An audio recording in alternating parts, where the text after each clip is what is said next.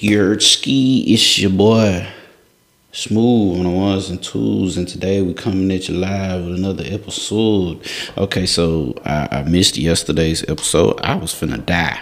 I really was finna die, y'all. I was throwing up mucus and bleeding from my nostrils and my esophagus. So we alive though. We alive. I don't know what happened last night. I woke up at 5:30. I felt nauseous, then went back to sleep, because it was 5:30. I was like, I'm sleeping off. 7:30, woke up more nauseous than I was at 5:30. And by the time 10:30 rolled around, Michael was caved over the toilet, throwing up mucus and bleeding from his nostrils. I didn't know you could throw up mucus until that day, actually. I really didn't know that was a thing. It was weird. It was really weird. I will say that. It was not comfortable at all. But yeah, we back today with, yesterday's episode.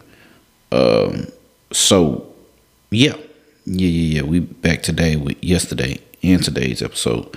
But all right.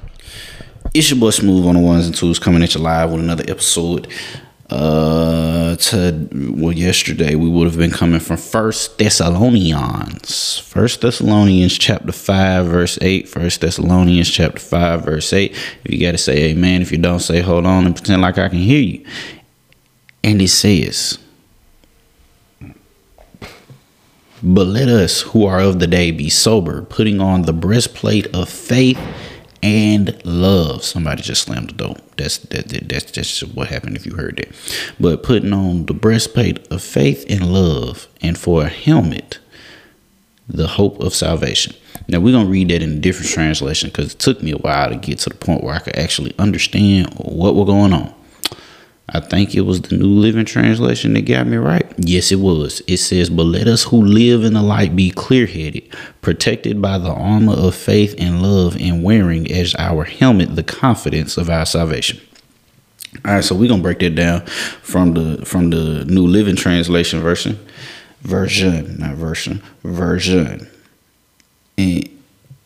And basically, the underlying tone of that verse, in my personal opinion, the underlying tone is saying your light is bright. We're going to start from verse 6 and, kind of give you a context. It says, so be on your guard, not asleep like the others. Stay alert and be clear-headed. Night is the time when people sleep and drinkers get drunk. But let us who live in the light be clear-headed, protected by the armor of faith and love, and wearing as our helmet the confidence of our salvation. For God chose to save us through our Lord Jesus Christ, not to pour out his anger on us. Christ died for us so that whether we are dead or alive, when he returns, we can live with him forever. So encourage each other and build each other up, just as you are already doing. All right. Now, as I said before, the verses and, specifically verse 8 is saying your light is bright. When you look at the context of it, it is saying be alert, be awake at all times. My parents, and especially my father, they like to describe it as, being on your A game at all times, considering that I am a black male in today's society and I am on the taller edge, even though I am, normal height for most males, period. I'm on the taller edge of what most people would consider different, to not use, racial terms. But in doing that, as a black man especially, I always have to be on my A game. It doesn't matter who I'm around. If I'm around the white people, black people, who I'm around, I always have to be on my A game. And that's how I was raised. So what God is telling us in these verses is always be on your A game. Always be thinking. Always be churning. Always be moving. And mind you, we're all human. Some of us get inebriated, some more than others. Being inebriated does not mean not being on your A game. But being inebriated requires you to be more aware of your A game. That's a completely different topic, though. But it says, but let us who live in the light be clear-headed. When I hear that, it literally means Always have an open mind. Always be functioning. Always be safe. Always be living in that moment so that you can know how to react, how to do certain things, how to, come out of certain situations, how to go to God in prayer and in faith. And then it says protected by the armor of faith and love. Again, God is an and type of God. Faith is what we have given towards God. Love is what God has given to us and imparted to us to share with other people. That's what love is. That's why love is a decision, because you have to decide to take love and impart it onto other people. That's what you have to do. Beside the point, though. Actually, that is the point. So moving forward, protected by the armor of faith and love, live in our light and be clear-headed, which means, as the King James Version said, it means be sober. Sober, again, we're human, so some of us are still working on that. Sometimes I still get drunk a little bit. Sometimes I still get inebriated. We're still working on the completely sober part.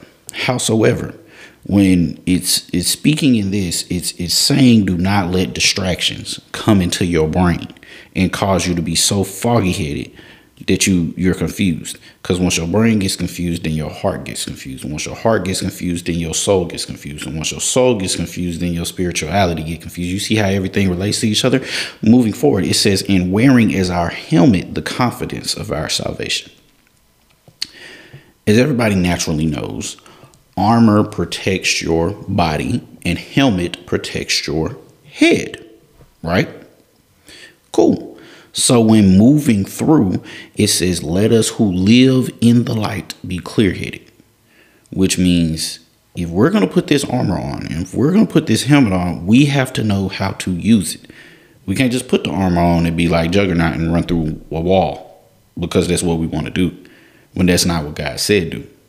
God is saying use faith, love, and confidence in your salvation to protect yourself from worldly distractions, other things, anything that the devil is trying to throw against you. You have to use that to protect yourself because your light is bright.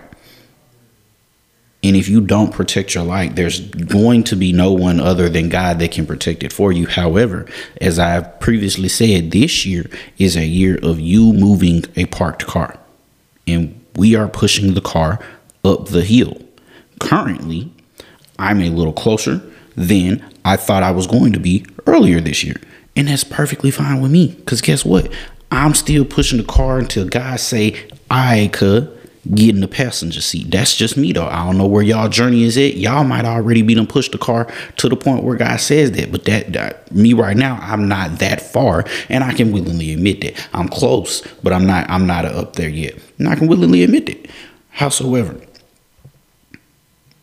you have to start doing the work that God has told you to do this year. That's how you protect your light. Because again, God is an and type of God. We done already went through numerous verses where God has said that he will give us something if and only if we do something for him. And that something for him is being in his word, being in his faith, being engulfed by his spirit, doing the works that he told us to do a while ago. You feel me? That's what it is. And if you're sober minded, you can do those things more clearly with a clear vision, with the way God has expected you to do them, rather than, making decisions based on emotions or distractions or however you feel.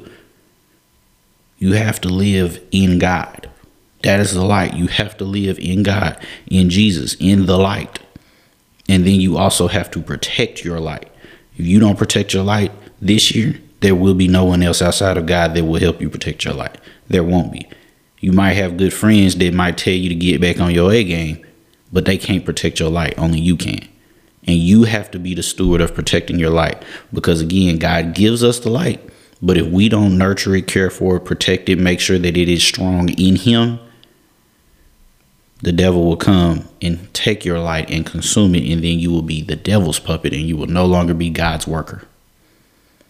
Notice how I said that, the devil's puppet instead of God's worker. Two completely different things. But that's a topic for another day. But that's all I had to come and tell y'all yesterday. We're going to get into the episode for today. But y'all be smooth. Y'all stay safe. Peace.